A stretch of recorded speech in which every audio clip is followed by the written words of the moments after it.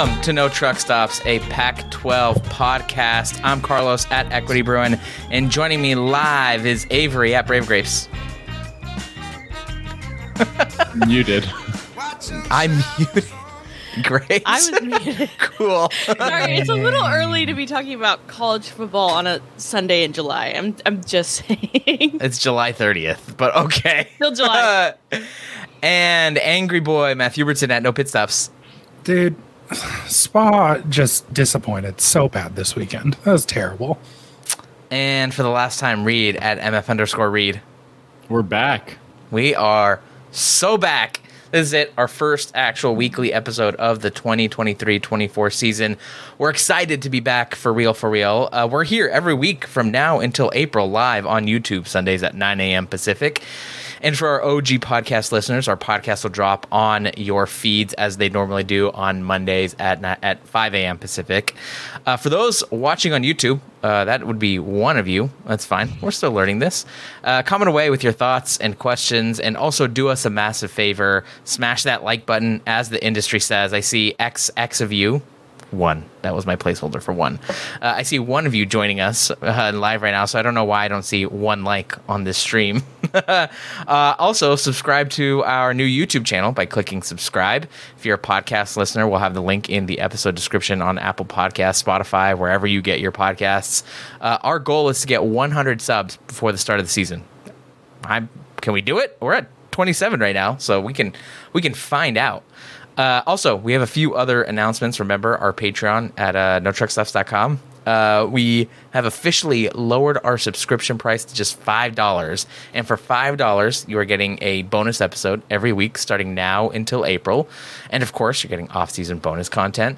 We're doing team-specific deep dive episodes every week until the season starts, just like we did last year. Those were a ton of fun, so subscribe to get access to those. We're also announcing something else you'll get for $5. Reed and I are dropping the first ever and maybe last ever No Truck Stops Pac-12 preview magazine. Reed, do you want to say a little bit about our magazine? Sure. Yeah. For some reason, we decided to do this, a 30-page preview magazine. It has taken a lot of time, but I'm pretty happy with it. I wrote 500-word previews for each team, as well as choosing a make-or-break position group. Carlos gave 5 takeaways from 2022.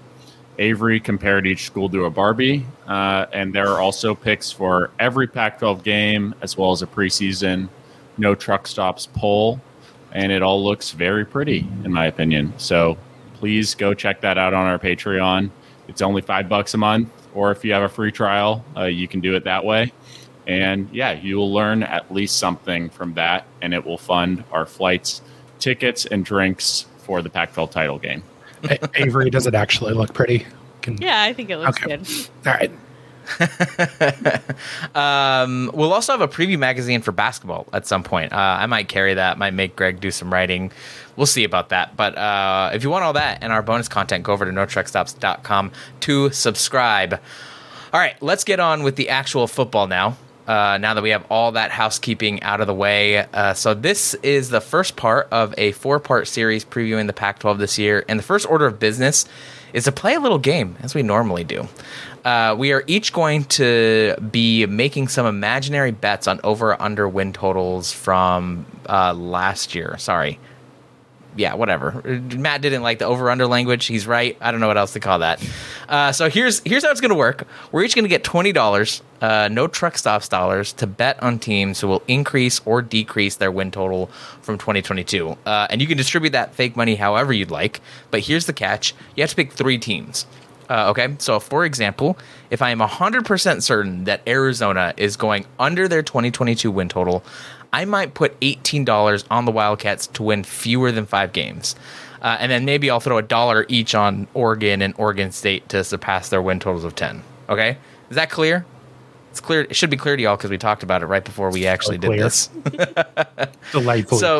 So how about we start with Avery? Avery, you're up. What bets are you making here? And I'll pull up the over-under win totals as we're doing that. I feel like there's one very, very easy bet on the board here, and it's Colorado. I can almost guarantee that Colorado's going to win at least 2 football games. I don't even need to look at their schedule. I feel pretty confident about that. So I'll put 10 on Colorado to win at least 2 games. And then looking at the rest of the wins, Arizona State feels really low. They had a really shitty season last year, and I feel like even with all the unknowns of their coaching staff, 4 wins is not going to be that hard to reach. So I'm going to put 8 on Arizona State. And being fun and exciting, I'm going to put $2 on Utah to get less than 10 wins.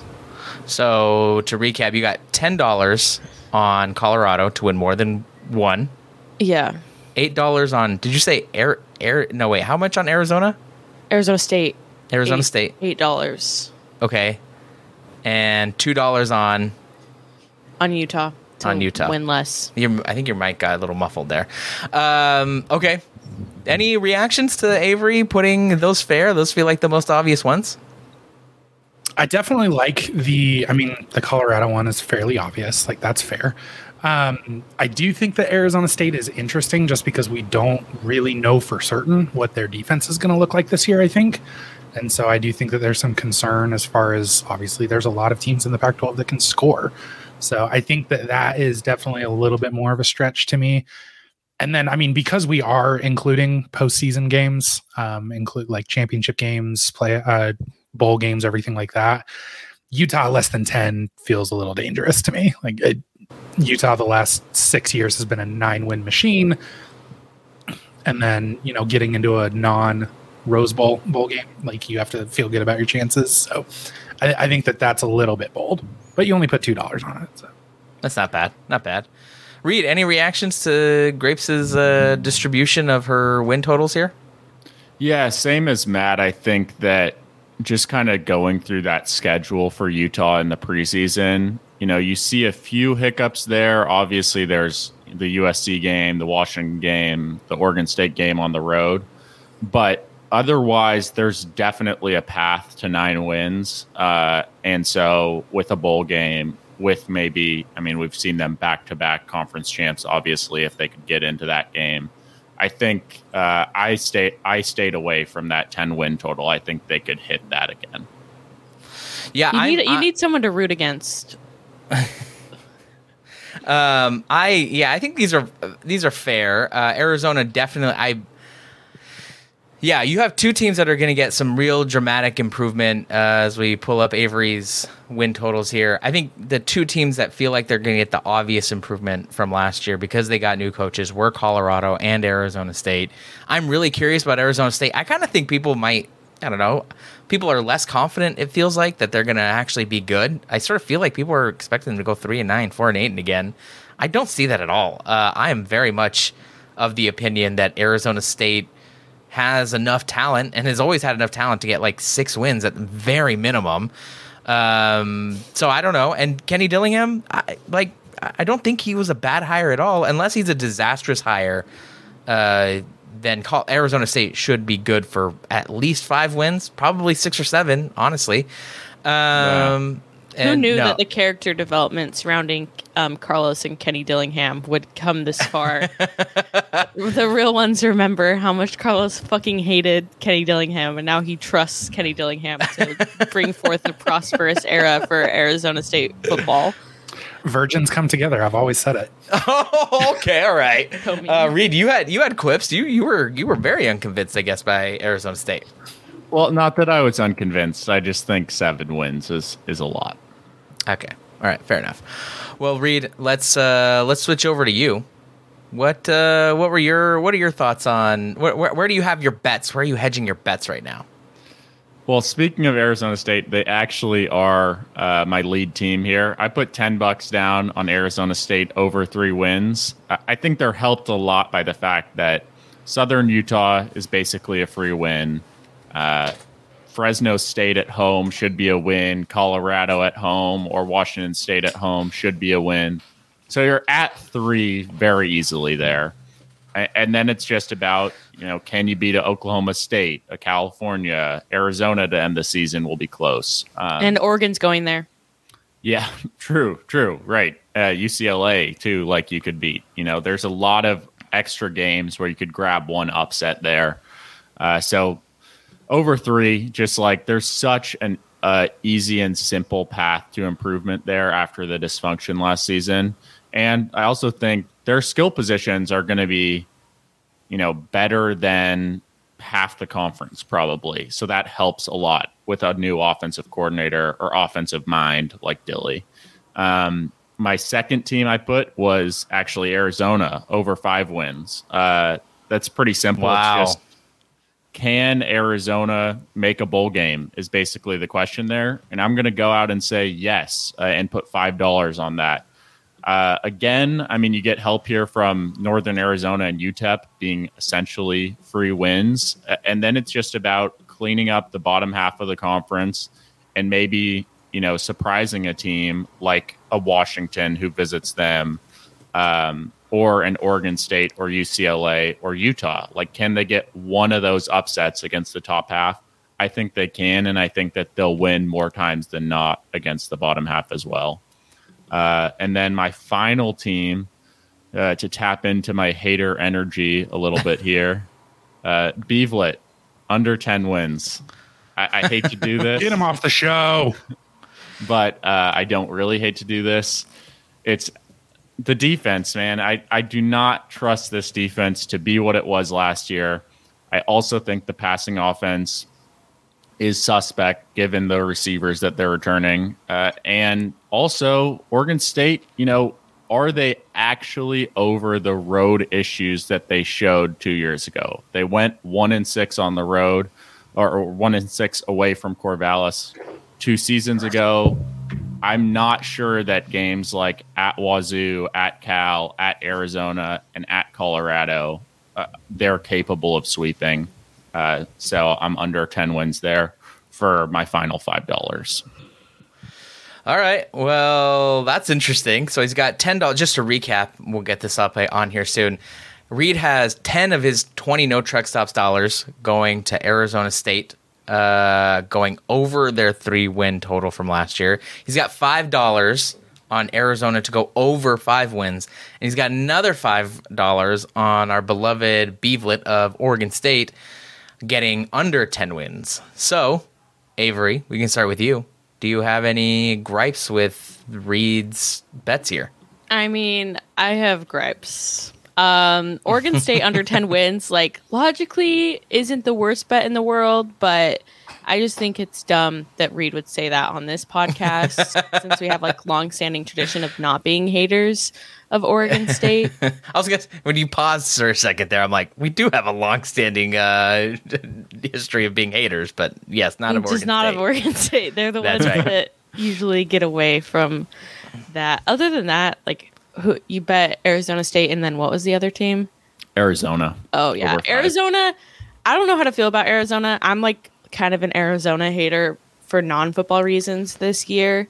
Like, fair. I think that's a safe bet just because they were so close to getting 6 wins last year with, like, it was not a great team. Like, Jaden DeLora was not he was like really 50-50. Obviously he had great receivers. The defense wasn't good, and I feel like in year 2 of him being at Arizona, they'll probably be better. And considering how close they were to 6 wins last year, I don't think that's a crazy bet at all. And then obviously I agree with you on Arizona State. Like, getting 4 wins with that schedule isn't out of the realm of possibility at all. Matthew Hubertson, what about you? How are you feeling about Reed's win totals here? I mean, Reed's an idiot. I think that is pretty clear and obvious. I think that picking this Arizona team in this Pac-12 with the schedule that they have to go bowling, I think is bold. I think that you're getting plus odds on that money. I really I love the fact that they likely start out 3-1, if not 4-0. But I look at the back half of that schedule, and your winnable games are on the road, and everything else, like, you're not beating Oregon State, you're not beating Utah, you're not beating UCLA. So I struggle to feel confident about a 6th win. I have a really hard time even finding a 7th win there. So I don't love that. And as far as, I mean, come on, man. Like, what are we doing with Oregon State? What are you doing? They're gonna have 10 wins with 2 games left to go in the season. Oh, okay. Yeah, these feel logical to me. These feel like boring to me, Reed. But but they feel fair. Arizona State, we talked about them. Arizona's interesting. I think that's kind of a hot one, actually. That one's not that boring. And I'm sort of surprised that people didn't really call it out as potentially weird. Their schedule is not like the worst in the world. They've got Northern Arizona. They've got Mississippi State, UTEP. That's all non-conference stuff. Probably we'd say at Mississippi State is a loss. They'll get those other 2. I know you sort of went through this, but and then they get at Stanford, at USC, at Washington State, at Colorado, at Arizona State. Not a horrible draw, but their home games are pretty hard. They got Washington, UCLA, and Utah all at home. So, and you might say, well, okay, that's actually good for them. They get the hard games at home, but those also aren't. Those move from likely losses to like lean losses, maybe a toss up. So I don't know. It's hard for me to figure out, where the 6 wins might come from. So I'm a little bit worried about that, but. I mean, it's a bet that might net you some extra money. You're going to go out on a limb to do it. So I don't hate it at all. Any other thoughts about Reed's bets here? Well, I'll just say I think that it really comes down to how you view those home games against the top 6 teams in the conference, or 4 of those 6, and especially. The stretch we're going to learn the absolute most about Arizona this season is coming off their bye week, hosting Oregon State and UCLA. I think if any team has the opportunity to make the transition from bottom 6 to top 6 in this conference, it's Arizona, and we will see it if they can beat Oregon State and UCLA at home coming off their bye week. Yeah, be interesting. All right, Matthew Hubertson, you're up. Where your bets are? I'm shocked that this hasn't been taken yet. I have $8 on Stanford less than 3 wins. That's. I'm shocked that hasn't been pulled. Really not a good team. They do have 10 P5 games. They are at Hawaii, Sacramento State. A little institutional knowledge coming to them. They'll beat Sacramento State, but they are at Colorado on a Friday. One of those winnable games that all of a sudden turns into a pretty clear Pac-12 loss. So I have a really hard time. I can't find 4 wins. Maybe they get to 3 this year, but I think that 2 is very much the likely scenario for Stanford. The next one that I have, I'm torn on whether or not I want to go with like $6 and split these, or if I want to stake more of a claim. But I have $6 on each USC and Washington under their win total. Wow. The USC one to me is that I see USC either finishing with 10 or 11 wins. Nobody is getting 12 wins in this conference. It's just not happening. And USC, if they are in a position to win the Pac-12, congratulations, your reward is Georgia. You're still not getting a 12th win. And then otherwise, like if they do end up losing in a Pac-12 championship game, if they don't make a Pac-12 championship game, I think that the brand is once again going to have them overseeded in a New Year's Six team against a much better team like a Tulane again. I think that reality is likely. So I don't see them really doing much in the postseason and getting to that 11th and 12th win. And then Washington, and this is kind of the same thing with SC. The schedule is just so much harder than last year. You are increasing your legitimately good teams on the schedule by 2. And so I don't see either one of them getting through the regular season with more than 10 wins at all. So Washington's a little bit tougher because I do think that they will care about a bowl game, whereas SC, I think that they're going to be lucky to be able to field a team for the bowl game with the first rounders that they'll have coming out of the season. But I'm mostly just hating for this segment. I think I'm picking those 3 teams to go under. Big time hating ass bets here. Let's get those pulled up and we can have a conversation about them. Any reactions here? He's got some hot takes. Both USC and Washington under 11 wins. Stanford under 3 wins. Anyone shocked by where Matthew Hubertson's gone here? I hope you're right, man. I really hope you're right. I've literally never been wrong. I did not have the guts to make these calls, especially USC. I think, yeah, like 11 wins, that's a high bar. Also, look at their schedule. They're like the only team you would say doesn't have a clear loss on it. The most they have are like toss-ups here, basically, against maybe a Notre Dame and Oregon. They get Utah and Washington at home. Stop being scared and being afraid of being called a homer. Call the Oregon game a loss. Come on. That's true. I'll ensure it's a loss when I'm there. Okay. Yeah, you're gonna streak. Exactly. Yeah. Disrupt Caleb Williams' flow somehow. Yeah, and Washington, I was close to pulling the trigger on that one, but I don't know. I feel like it's tough to get a great read on UW. I think they could kind of break out and be that team, but yeah, I'd lean under there for sure as well. Yeah, I hear you about USC and Washington, right? Getting over 11 seems hard, especially I think Washington's schedule has improved pretty significantly. Their non-conference, it's like they swap out Portland State probably and Kent State for Boise State and Tulsa.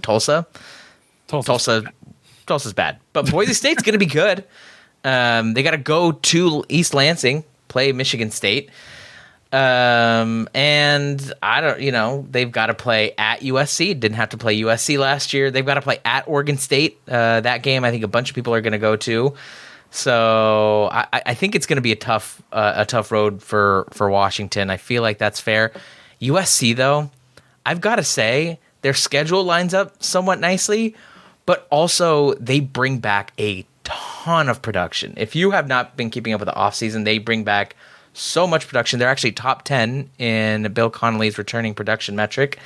And they are 31st. They bring back 73% of their offensive production, 78% of their defensive production. I get it. Their defense wasn't great. I totally understand that their defense was bad. But, like, it wasn't because it was untalented. It's not going to be because it was... Would you say maybe it was because of poor coaching? Yes. Maybe something At least like that. talent is something they could fix. Because Alex Grinch does not appear to be going anywhere. Yeah, I mean, you've got to believe that Alex Grinch is, in order to think USC is getting 12 wins, you have to believe that Alex Grinch is going to make at least some marginal improvement. If their defense jumps from top 100, the 100th defense in the country to 80th, which is a very, very minor jump.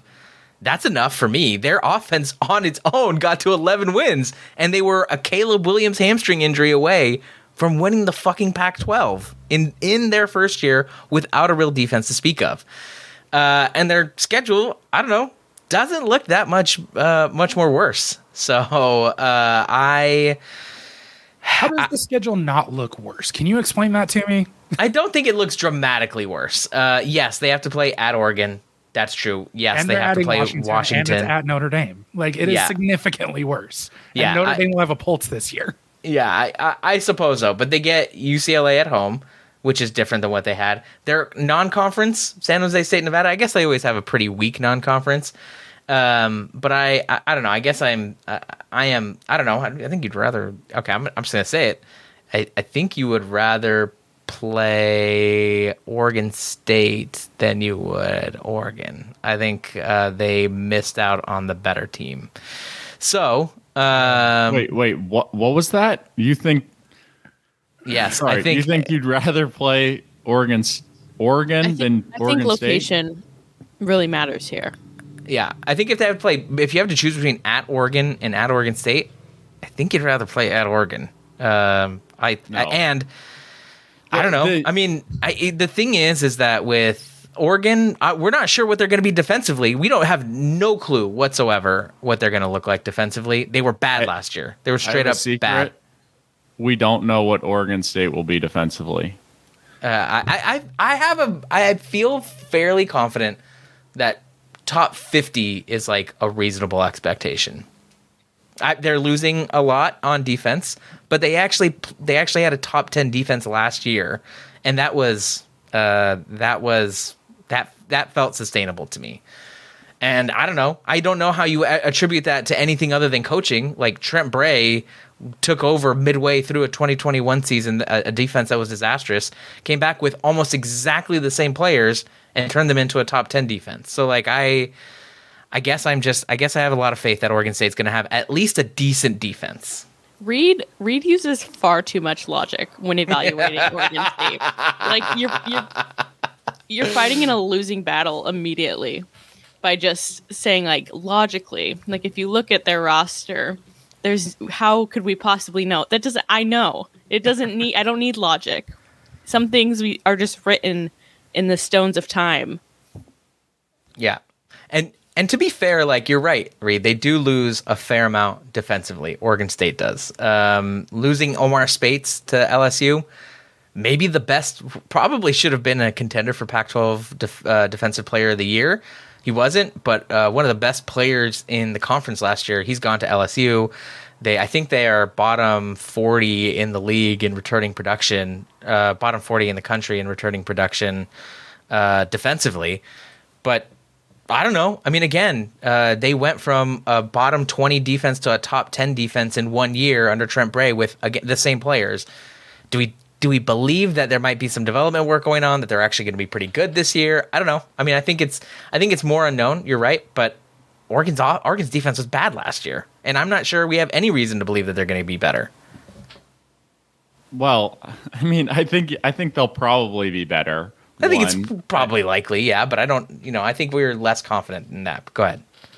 I'm more confident that Oregon State's defense, I'm very confident they'll decline. I mean, the secondary was what made them great, and they lost 3 of the 4 key pieces from that, right? So I don't think that USC going to Oregon State is going to look like that 14-17 game last year if you run it back in 2023. And then on top of that, Oregon's offense is so much better than Oregon State's is. That's just the facts of the matter. If you're playing USC, you got to be able to score into the 30s or 40s, and I don't know if Oregon State can do that. Yeah. We went on a tangent here. This was originally about USC and whether their schedule was actually a downgrade. I do agree that Washington is a tougher matchup than Washington State, and then we got on this tangent because we said because I said Oregon State was a tougher matchup than Oregon was. I still sort of buy that, just because I don't know. I think you need a good defense in order to mitigate USC, and everyone kind of caved to USC because no one played defense. Somebody pull up a Carlos tweet about talent shining through and shit like that. He uses talent to fight every battle until we're talking about fucking Oregon State, and then it's like everything goes out the window. Which I agree with, but USC has 9 straight games to close the season without a break. 5 of those are on the road, and they have a stretch of at Notre Dame, home to Utah, at Cal, home to Washington, at Oregon, home to UCLA. Like, that's a brutal stretch. It just is. Yeah. Or what were you going to say, Reed? I want to side bet Oregon's defense versus Oregon State's defense this season. A bar tab in Vegas at the end of the year. Per what metric? What do we want to do? Carlos, what metric do you want to use? Are we going to go SP+? We're going to go beta rank? We can go beta rank. We hung out. Rob Bowen's the homie. Foolish bet, Carlos. That will never favor Oregon State. Okay. Who's ranked higher in beta rank? Oregon's defense or Oregon State's? We'll do a bar tab in Vegas at the end of the year. Lovely. Let's do it. All right. I guess it's my turn for over/under win totals. I gotta be honest, I didn't come up with these. I didn't prepare well enough, but here we are anyway. I've gone back and forth about, honestly, what to do about UCLA. UCLA got 9 wins last year. It feels reasonable to me that it's going to be under. I don't think it's going to be over, but something tells me that they might get 9 wins this year. And by the way, when we talked about how many wins they'd get, we're including their bowl games. I think there's a really good shot that UCLA does end up with like a 10-3 record. They go 9-3, they win the Sun Bowl or something like that. I think that is entirely there. I'm gonna go ahead and put like $3 on that. I don't feel super confident, but something tells me that, I mean, UCLA brings in, they lose their star super senior quarterback in Dorian Thompson-Robinson. They obviously lose Zach Charbonnet, but they bring in some pieces that fit pretty well. Dante Moore probably going to start. If not, it's maybe Ethan Garbers. If it's Ethan Garbers, I want to take this back. But if it's Dante Moore is good enough, which I've heard good things, if he's good enough to actually start at UCLA next year, I'd be really curious about UCLA defensively. We'll see. They've got a new defensive coordinator, a young guy who I think seems to potentially have a good head on his shoulders. Don't know. It's like Anthony Lynn's son. I don't know what that means. So that could be interesting. They bring in Carson Steele from Ball State, who is going to be, I think he was preseason second team all conference, right? People are really looking at him. So Carson Steele could be interesting. They've got some interesting. J. Michael Sturdivant, the picked up from Cal, their top receiver. He's going to be there, so their offense probably should be good. I'm really curious about UCLA. I am UCLA curious, as they would say. So I'm going to put $3 on over 9 wins, just to see. I've got Oregon going under 10 wins. I don't know why. I feel down on Oregon. And their toughest games are late and also on the road. They've got to play at Washington, and then they've got to play at Utah 2 weeks later. Those two feel like me, at Washington, at Utah, like I almost pencil them in as losses. And then after that, they've still got to play USC. They've still got to play Oregon State. They've still got to go to Lubbock to play Texas Tech. I'm feeling Oregon. I'm going to put $10 on Oregon to go under 10 wins. I think there's something weird about that schedule to me. Bo Nix is back, so that's great. They are bringing back a lot of talent offensively. They've got Troy Franklin. They've got Bucky Irving coming back. They've got Noah Slippington coming back. Defensively is the thing where I'm sort of worried. I know they have a lot of talent there. Brandon Dorlus should be very interesting as a player, but Dan Lanning is a defensive mastermind and did absolutely nothing with this defense last year. So I am really, really curious about whether Oregon actually gets there. So I've got $10 on them going under. And then I've got Washington State. The rest of my money was at $7 going under 7 wins. Absolutely no fucking confidence in Washington State. Cam Ward is not a good quarterback, if I'm being completely honest. I'm told that's racism. I was going to say it, but thank you, Matt. I am deeply suspicious of Cam Ward's ability to improve. You're suspicious of Cam Ward, a black man? His ability to like run is very interesting to me, but he also like ran into sacks like 3 times a game, probably. He was really tough to watch. And Washington State loses some weapons, right? They lose their star wide receiver. They lose their running back. They are 58th in Bill Connolly's returning production. They're 64th in returning offensive production and 54th in returning defensive production. I just think the bottom's going to fall out. They didn't look good at the end of last year. They had like those vibes of a team that like looked. Their finish made me feel like they were a little fraudulent. So I don't know. That's where I have Wazoo. I am very skeptical of Washington State right now. Any reactions? A quarterback that runs for 0.5 yards per attempt has an interesting running ability. That's okay.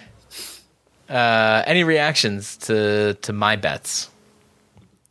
I think we keep forgetting that last season was Dan Lanning's first year. We judge him extremely harshly. Yeah, it's true. Okay, so you disagree. You think $10 on him going under 10 wins is a little too harsh. I mean, I think it's like the same level of bet as me putting money on Utah to go under 10 wins. Like getting 9 wins in the regular season and getting a bowl game win is not crazy. Like I feel like it's like a normal thing to expect that. But I don't know. Take the chance. I'm not going to sit here and fight you. I think it's funny how you're always like, oh, I really hate on Oregon. And I know why you hate on Oregon. It's because of Reed. It's because of Reed. When Reed joined the podcast, you stopped being an Oregon sympathizer. Yeah, I remember that Oregon. That's not true. You are not an Oregon sympathizer. Yeah, here we go. Either. He was more than he is now. Oregon Washington State was the game where I was like one of the few Oregon sympathizers where I was like, I don't know, I think this means that they're good. Like this probably mattered for something. Listen, Oregon did not win that game. Washington State lost that game. There's like a very obvious difference. That was the turning point. Yeah, very, very interesting. Matthew Hubertson, what are your reactions to my win total bets? Oregon, I believe, who was it? I think it was, what's his name? The coaching matrix guy, bullshit, whatever his name is, talked about how 2 games were lost by the choice to go for 2 last year, both by Dane Lanning and Oregon. Oregon very easily could have been 11-1 last season. So, I think that's pretty bad. I think that's a pretty bad choice.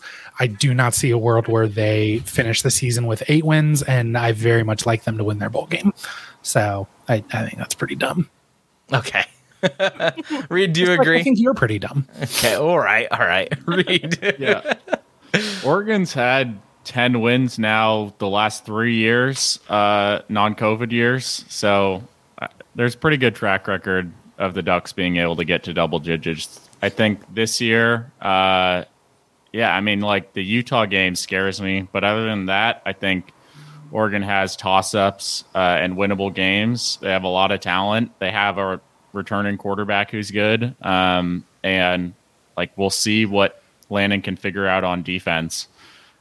This just seems like an unnecessary risk to take for a team that consistently hits the win total that you're talking about. Otherwise, I could say the same thing about UCLA. It makes no sense to me. That was a gamble, a real gamble. Not when you're just picking a win total that's just directly in their range. Like their preseason is probably 8.5, if I had to guess. So you add on the bowl game, it's like you are just flirting with disaster there. It's $3. 30 of my $20. Am I really flirting with disaster? Listen, that's 6 Greg units. All right, that's 6 Greg units. And then Washington State. That one I thought was more interesting. I think you said their running back's gone. I think Nakia Watson is back. Yeah. Oh, okay. Yeah. Nakia Watson is back. Okay. Yeah. Carlos doesn't know their names. No. Yeah. The wide receiver. I do remember the wide receiver's name. John Stribling, yes, Donovan yes. Ollie, Robert Farrell. Yeah, their 4 best wide receivers are all gone. So that is worrying. The Cam Ward point is really interesting. I think, his development was pretty atrocious last year. We'll see if that can kind of see some improvement this year. The one thing that worries me about under 7 there is they have Colorado State, Northern Colorado, and Stanford and Colorado at home, which are 4 pretty clear wins. I think especially with how bad Stanford is going to be and the fact that they get Colorado in week 11, a team without much depth, that's, I would say, 4 wins kind of in the bank. All right. Well, Carlos, just go ahead, Matthew Britson. Preseason, regular season win totals. Washington State is currently 6.5. Oregon is 9.5. And UCLA is 8.5. So. Coin flip, Carlos. Add in a bowl game. Carlos. All right. I guess we'll find out. I guess I'm hoping someone clips this so we have it ready at the end of the fucking season so that we can. I don't think that the Wazoo pick is that bad. Actually, Yeah. I think that Wazoo. Yeah, that's the most normal I'm okay one. with that one. Yeah. All right. Well, let's move on to another discourse we engage in every single year in the off season. who is under the most pressure to perform in 2023. Every year, there are coaches and players and even whole schools, I think, under massive pressure to have good seasons, either because of lofty expectations or because they haven't met expectations to this point. So, pretty simple question here. Let's cut to the chase. Avery, start us off. Who's under the most pressure to perform in 2023? This could go a lot of ways. I'm going with the lofty expectations, and I think it's Colorado, especially with them going to the Big 12. Obviously, the bar is literally on the floor. They got one win, barely. I wouldn't even say it's a technicality, their win last year. So, like, really, as long as they get, like, a few wins, Deion Sanders will, I think, like, meet expectations. I think that's where expectations should be at. I think a lot of people are expecting bowl eligibility out of them, and that's where I feel like they're not going to be able to meet the pressure. But all of us that actually watch football and watch Colorado and consume Pac-12 content know that the pressure should be to perform, like, I don't know, 4 wins. Yeah. And it's on there. It's there. The wins are there. Colorado State, Stanford on a Friday. They could probably pick up at least one more. Yeah. I think that this is a good pick, but I would change it to just in the 2 weeks. Just in the first 2 weeks of the season, I think there is significant pressure to not get your ass kicked by TCU in Nebraska. Oh yeah. I think if they are competitive, I think that you're able to maintain a lot of them continuing to be in the relevancy of college football and continue to let Deion be extremely, extremely loud about what Colorado is this year. I think if they get their ass kicked, I think they immediately do not get talked about the rest of the season. That's true. Nobody will watch because they're going to get their ass kicked by Oregon and USC. So I think that becomes a really big problem. And ultimately, like, look, are they going to be relevant for any championships or any bowling? I don't think so. Ever? But I do think Maybe? that you need Question to look, ever? like, I do think that you need to look like you have a pulse in those first 2 games. Yeah. Yeah, those first 2, it's an interesting point about those first 2 games. At TCU, right off to start the season. I don't know who makes these schedules for Colorado, or like if they're thirsty for money, like they're really hurting. But this is like the 4th year in a row now where their non-conference has looked fucking absurd. At TCU and home versus Nebraska and home versus Colorado State, which I get it. They'll probably be bad, but that's still a rivalry. They have 2 rivalries here, and then TCU, and TCU is what? Aren't they a preseason top 5 or something like that? That's tough. I sort of think if they're competitive and if they come out of that 1-2 or even 2-1, I think there's a real chance they come out of that 2-1 with a loss at TCU. I don't know. I mean, I'd be very interested in Colorado the rest of the way. I'm not convinced that they're going to get their asses kicked by Oregon and USC or some of the better teams on the schedule. I'm not saying that they're going to win. I don't really think they have a chance of winning those games. But I also think that their talent level has increased enough, and Deion Sanders has proven to be a good enough of a coach that I think they'll be competitive. I think they will make those games interesting in the 3rd and 4th quarters. I don't think it's going to be like 2022 Colorado that's just getting their ass beat and we can pencil that in every fucking time. I do think they're going to be more competitive. Their talent level has increased. And again, I do feel like, Deion Sanders does a good enough job to get them to be competitive. So they are under a lot of pressure to perform. You're right. I think that there is a ton of pressure to perform.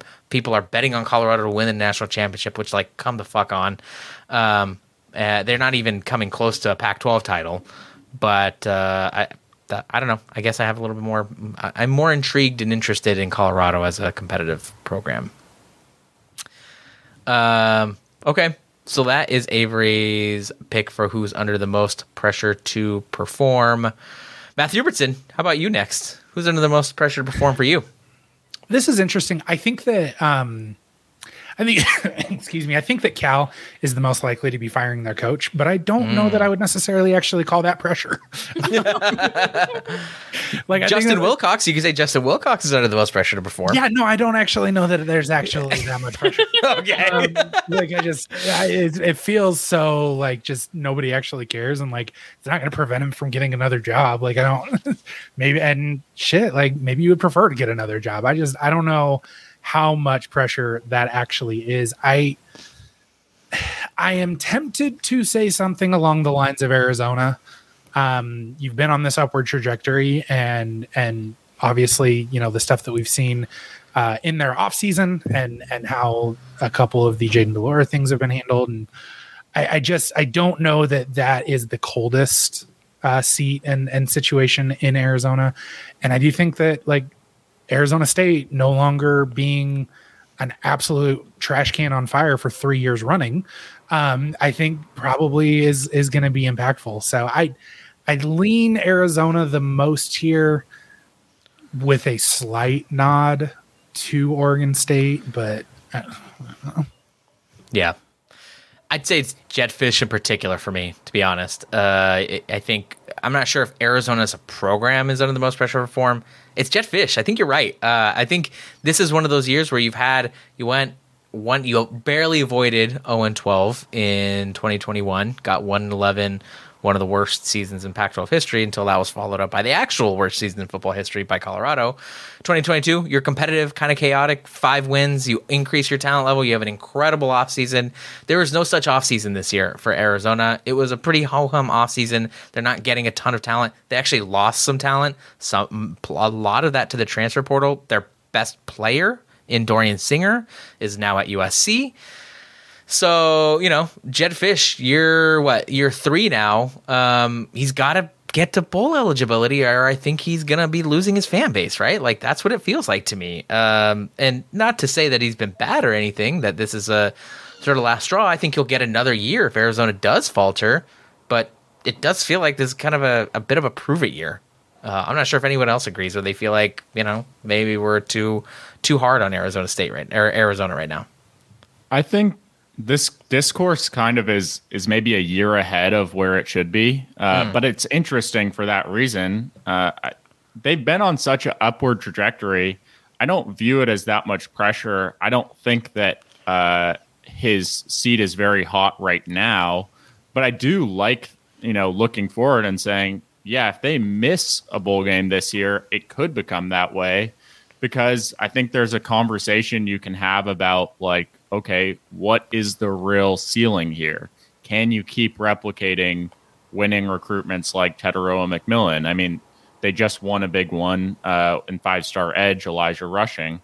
But, you know, can Arizona actually keep leveling up and go to bowling, go to contending for the conference going forward? I'm not sure, and I think that it looks a lot worse, obviously, if they can't make a bowl game this year. Once you kind of hit that plateau, questions start being asked. They haven't hit that yet, but I think this is a year that they could potentially plateau.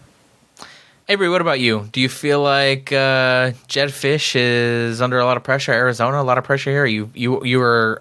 Or do you believe Reed's first statement, which is that we're a year ahead of actually anything close to that? Yeah, we're always ahead. We're always the first ones to have the discourse. Yeah, we're probably ahead. Unfortunately, his seat's not very hot. I think going from 1-11 to having, like, being on the cusp of bowl eligibility is like a good enough improvement that will keep people okay with how Arizona looks. But the reaction to this season will definitely be interesting. Yeah, I think that it honestly says more about like what the rest of the seats across the Pac-12 are, right? Like every hot seat turned over this last year. And as far as Wilcox at Cal, like, I don't think that there's any energy in that program whatsoever to create a hot seat. Like it's just you think they're Stanfording? It's just such a shrug situation where, like, yeah, maybe that seat turns over. I don't think it's anything where like you can make a huge deal of it either way. Like I think that, and I mean, you look across the rest of the landscape in the Pac-12, like, is Chip Kelly the next hottest? Like, I don't, nobody else is going anywhere. Yeah. I think that's fair. I will say I'll throw in mine right now. I think there is a coach out there who is under a lot of pressure, but I don't think it's a head coach. I think it's Alex Grinch. I think very obviously he is the coach with the most pressure to perform this year. Lincoln Riley fucking loves Alex Grinch, has never fired him as far as I know. So I don't know. He's going to be on the hot seat. It was already a big issue that he was brought back for a second year. I almost went two ways on this, and I'll explain the other one, but I sort of feel like it is Alex Grinch. They do have to see at least a considerable improvement defensively for him to keep his job. He might as well be what's the non-ableist version of an LAME duck? What's the we need a name for that. Anyway, just a dude who's like going to be floating. He's if they're not top 50 defensively, he's gone. Like I cannot imagine that an improvement from bottom tier of the Pac-12 to like below average is going to save his job. I think he's absolutely gone after this year, unless again he does something incredible. And if he does manage to do enough to keep his job, USC's probably getting close to winning a national championship if they got a top 50 defense. Like that's all they need a top 60 defense in order to be real national championship contenders with the amount of offense they have. So I don't know. I think it's Alex Grinch for me, the coach who has the most pressure to perform. This is a side rant. You got to stop saying top 60. The difference between the 25th best defense and the 80th best defense is smaller than the difference between the 25th best defense and the 20th. USC will have the best offense by a huge margin. Who gives a fuck? Like that's fine. They just need enough defense to like between 80 and 60 is zero improvement. They just need a defense that can like hold an elite team to a field goal once in a while. That's all they need with the offense that they have. They do only need a top 60 defense with the offense they have because the gap between the number 1 offense and the number 10 offense is also fucking massive. And you know who the number 1 offense in the country is? It's fucking USC. Okay. So, yeah.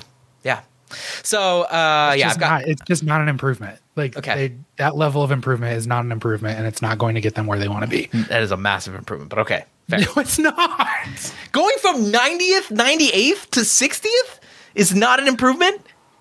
Okay. I love how much Carlos loves using this metric, considering he does not watch football outside the Pac-12, so he has really no perspective on what these numbers actually mean. Neither do you. What are you talking about? I don't do it either, but I don't say top 10. I don't say top 30 because I don't fucking know what's happening out in the ether. Like, I don't know. I don't have perspective on that, so I'm not going to use it as like a frame of reference. Yeah. Reed's pursing his lips. What do you got to say, Reed? Yeah, not to acknowledge the truck stops too much, but I mean, Georgia, Alabama, they would fucking obliterate USC. Their offenses, yeah, I mean, their offenses are actually not that much worse from like points per drive perspective and efficiency perspective and game control perspective, and their defenses are. I mean, they're playing a different sport. It's like FCS football versus the AFC West. Like it's How did you feel? Well, I mean, we have some evidence of Lincoln Riley and a horrible defense and an elite offense playing against Georgia in a playoff game.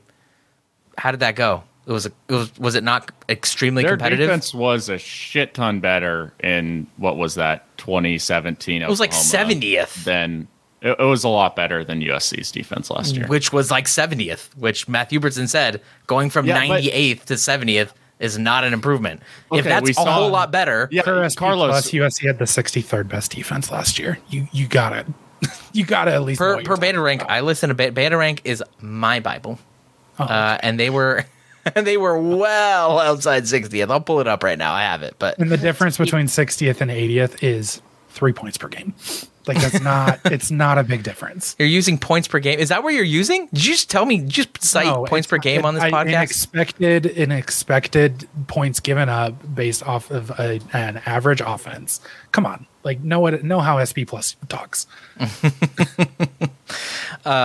Reed, were you going to say something else? Just like we saw them play Tulane and they fucking folded and gave up like 40 plus points. Yeah. I mean, they like Yes. They're not. That's good why on defense. that's why they can't compete with the top teams in the country. And on offense, I'm sorry, but like we don't. You can only we score a- 7 we points. actually don't know what they would do against a Georgia level defense. We don't know that. they played Oregon and- State and they did struggle actually. Okay. Okay.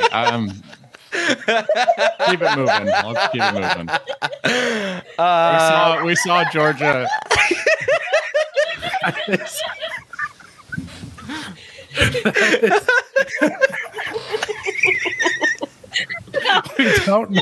we don't know what they would do against Georgia. Motherfucker, they played Oregon State. You need to cut that and tweet it. Holy shit. That is. I've said some insane shit on this podcast. I haven't even scratched that comment. I haven't even come close. You're wearing a fucking Oregon State sweater. I did not compare them to Georgia. The literal Philadelphia Eagles defense right now. So funny. Anyway, Matthew Hubertson, you're up. Who's under? Did you already say who's under the most pressure to perform? Did we already go through this, everyone? You already went Okay, through. all right. No, I'm we're not. Wait, did Reed we has go? to go. Defensive still coordinator. here. Apparently, they need to be as good as Georgia. That's who's under the most Reed. pressure. All right, Reed, it's your turn. Who's under the most pressure to perform? I think this is a few years ahead of the narrative, but Washington and Kalen DeBoer, their talent level, the pieces in this passing offense, whether it's Penix, McMillan, Odunze, there's a lot leaving after this year, and they're not backfilling with the level of talent coming in that's going to be going out of the program. So they really need to cash in and at least make a conference title, make a New Year's Six game this year, and parlay that into a step up in recruiting. Otherwise, they're going to fall back and back and back, and they're going to become the team like UCLA, for instance, who has a really smart schematic head coach, but a lazy roster manager, and they end up being just above average every year. Yeah, they give a headache to a team that, is going to visit Seattle, sure. But if they don't recruit better, they're not going to compete, for playoff spots consistently. So that's what I have. Did you just say that Kalen DeBoer is under the most pressure because of recruiting? Because the opportunity at Washington this year is so much different than it's set up to be over the next 5 years. This is the last year that they can really cash in and credibly say, we can be a top 10 or even top 5 team. That opportunity isn't going to be there after this season if they don't take advantage of it now. That's interesting. Okay. Any disagreements with that? I mean, that's the first recruiting one that we've gotten, but it's recruiting related. But any quips with Kalen DeBoer being under the most pressure to perform? I had a thought about picking Washington. I don't think that it's insane to say that, as far as we've already gone through 3 others who are probably under more pressure. But I do think it's a year 2. I just don't think that there's anything that resembles pressure in a year 2. It does not matter how you were the next year. It does not matter how you project to be in year 3. He's not going to be fired. Yeah, no way he's going to be fired. We've seen Washington, even if he settles into an 8-9, occasional 10-win pace, a la what Chip Kelly's doing, I don't think he'll be fired for a long time. But, and I'm happy about that. But if you talk about program trajectory, this is a huge leverage point right now for Washington. Can they succeed and keep on an upward pace, or will they not take advantage of the opportunity and kind of stagnate? Yeah, I don't know. I guess I do think that there's a lot of pressure because of Washington's expectations this year. I also think, though, as long as he's avoiding a disaster, going 6-6, 7-5 even, I think it'll probably be seen as a win. Personally for me, I know Washington's getting a lot of preseason hype and Pac-12 championship favorites, but if they somewhat underperform and go 9-3, I feel like that would be still a really promising sign to follow up an 11-win season with a 9-win season. with, like, given where they're at with a tougher schedule, I don't know. Like, I think people should take that as a big win. So I guess I'm of the opinion that, I guess I'm of the opinion that he's under some pressure, but I don't know that the expectations are quite as lofty as sometimes the national media might report. All the pressure is coming from Washington fans because they think they should be in national championship contention every single year. They're fucking insane. So, like, yeah, if they get 10 wins this season, they're going to be pissed off. But, like, nationally, I mean, as long as they get 9 wins, I think they're fine. National media are absolutely picking Washington to be who is in the conference championship game against USC, and like the pick if you're not picking USC. Like, I think you underestimate what national media actually thinks of Washington this year. Yeah, national media do. I do think that they are they're putting quite a lot of pressure on Washington. Any others? I got one more here. I said Caleb Williams, but not in the like he needs to perform or people are going to think that he sucks way, but in the if he doesn't play as well as he did last year, USC is going to be very mediocre.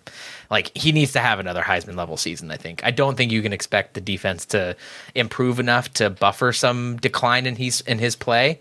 And the offensive line actually probably a little bit better. They've got some dudes there, but I sort of think that he needs to perform at very close to a Heisman level again this year in order for USC to get to 10 wins even. So I put him. He's under a lot of pressure from his own team to actually have to be the one who performs. So you think that the Heisman winner is under pressure to play good, so his team is good? You don't agree? No, I do. Okay. I just feel like we're saying things that don't need to be said now. Okay, all right. And everyone else?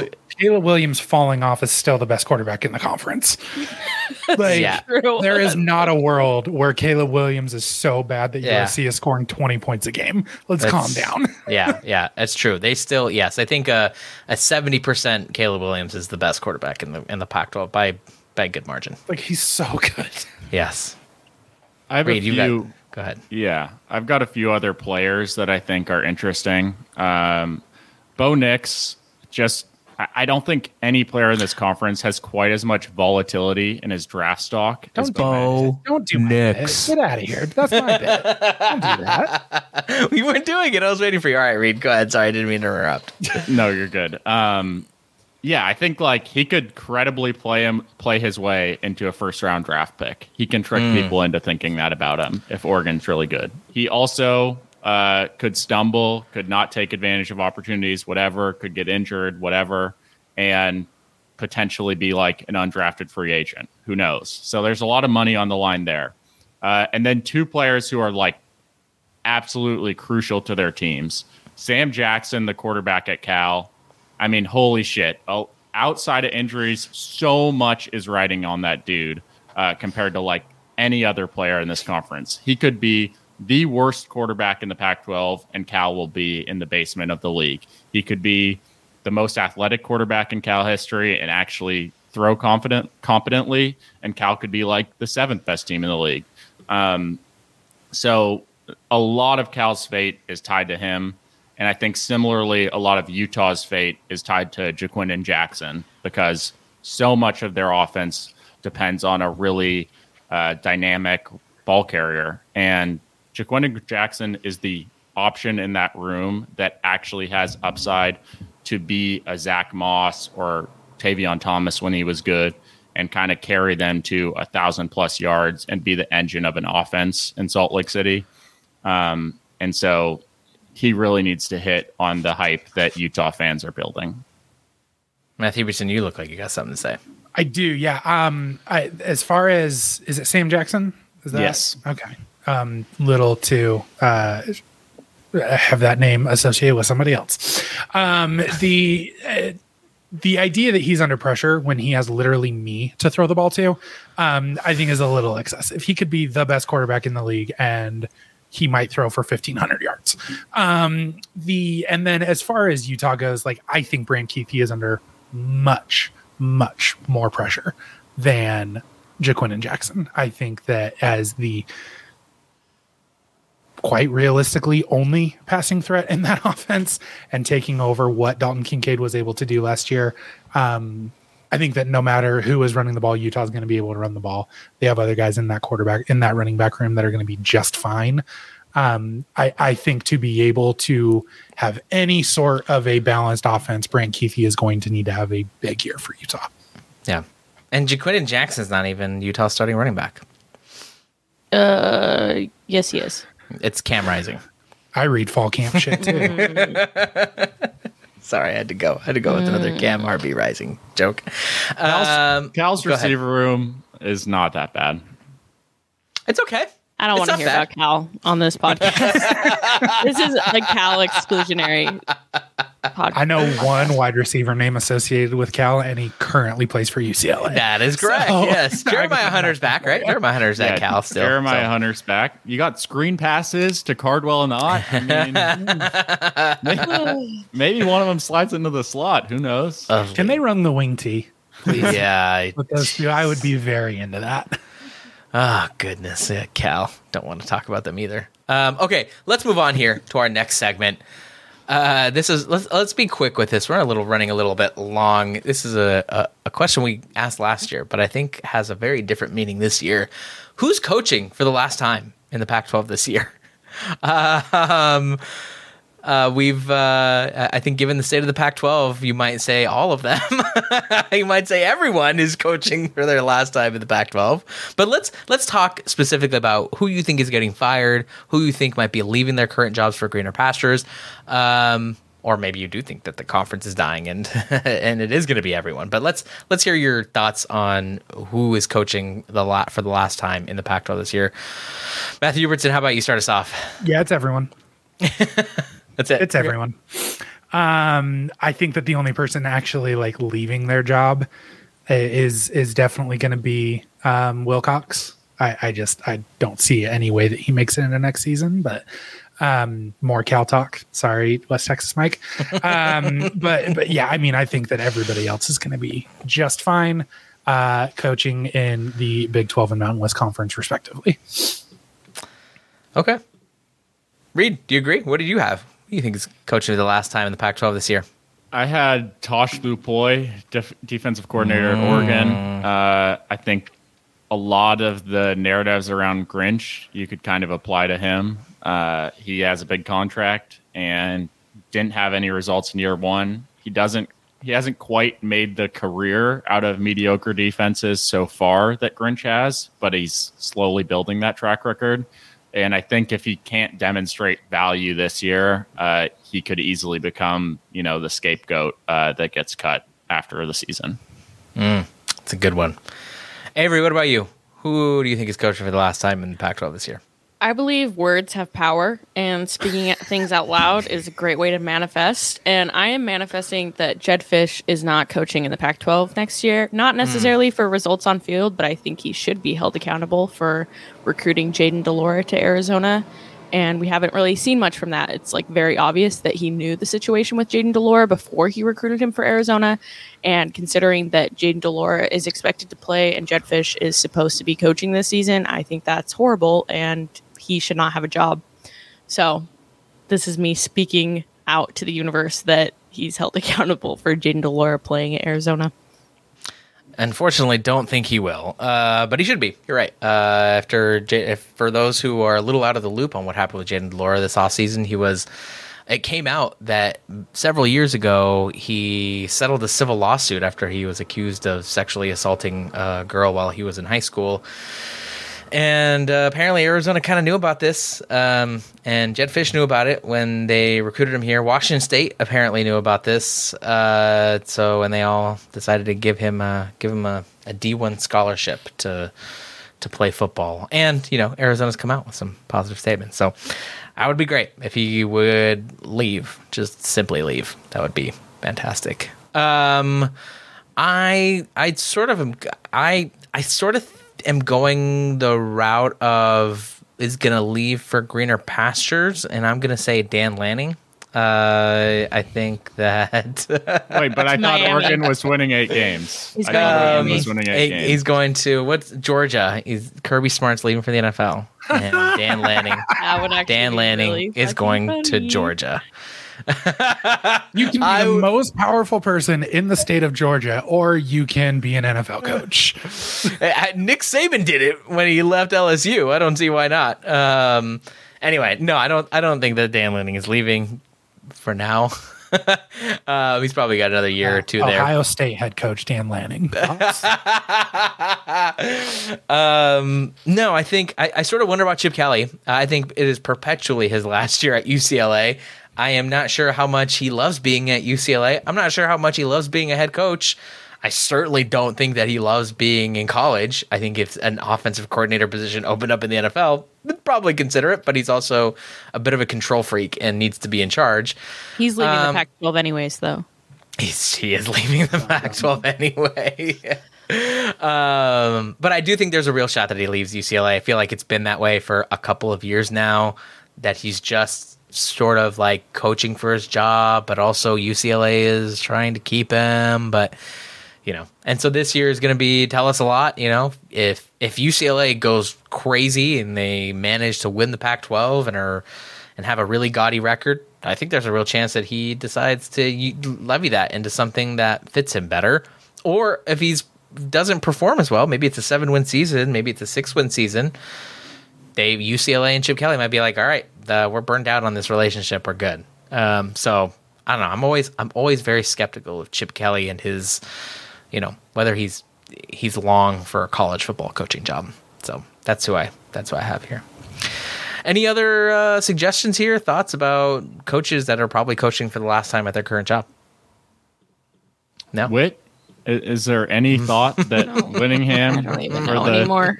for the 20th offseason in a row? I just think he doesn't like his family. I think that's where we're at. Like, at this point, he's just avoiding them.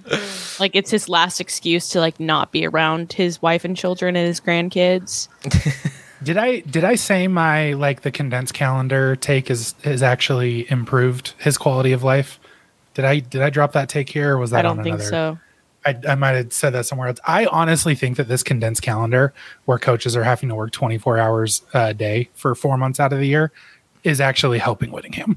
I think that that's actually how he wants to live life, and is actually reinvigorated by this calendar that so many coaches absolutely despise. I don't think he's interested in work-life balance. I think he's interested in riding his motorcycle to the football facility and just kind of being a figurehead for Utah football, and then going home at 9 p.m. Mm-hmm. This was the best indication that he doesn't like spending time with his family. He dressed the sports coat.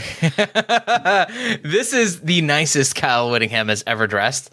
This is what it looks like. Kyle Whittingham has been wearing polos for, I don't know, 30 years. 30. How old is he? 70 years old.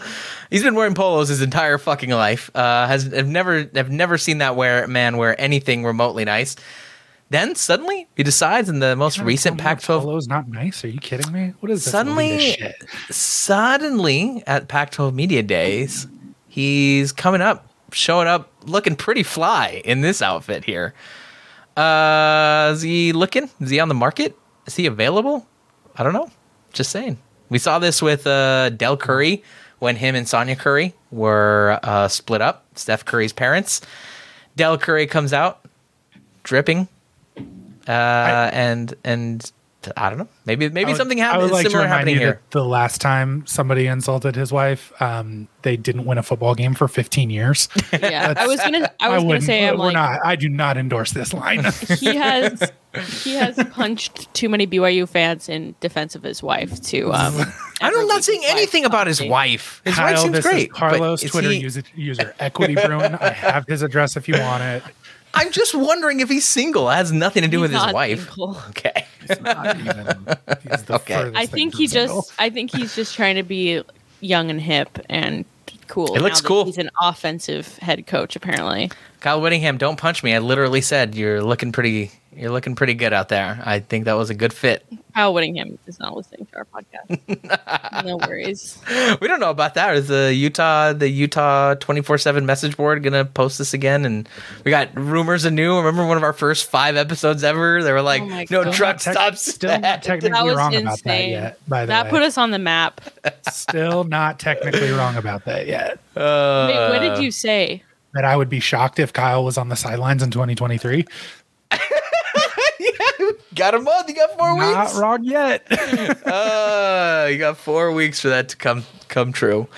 All right. Well, that's it. That is all we had. That was our first of our 4-part preview series. Tune in next Sunday at 9 a.m. Pacific on YouTube or on Monday, wherever you get your podcast for part 2. If you want more Pac-12 stuff from us, you know where to find us. We're at notruckstops.com for all of that. And hey, tweet us your thoughts at notruckstopspod. And don't forget to like this video and subscribe to our channel. All right, let's get the hell off this thing. That's Avery. That's Matt. That's Reed. I'm Carlos. Thank you so much for tuning in. And remember, there are no truck stops here. We did talk about Colorado again. So 1 truck stop. Room is still and thick with smoke, so thick it makes you choke. The crowd vibes in, the coffee's kicking, and my patience to everything. Said I'm lonelier than a single sax on a quiet city street. Things aren't always greener on the sunny side of the street. And I don't mind if the sun don't shine. Cloudy weather suits me fine. Pouring up the best wine on the boat tonight. I think I'll be a superstar.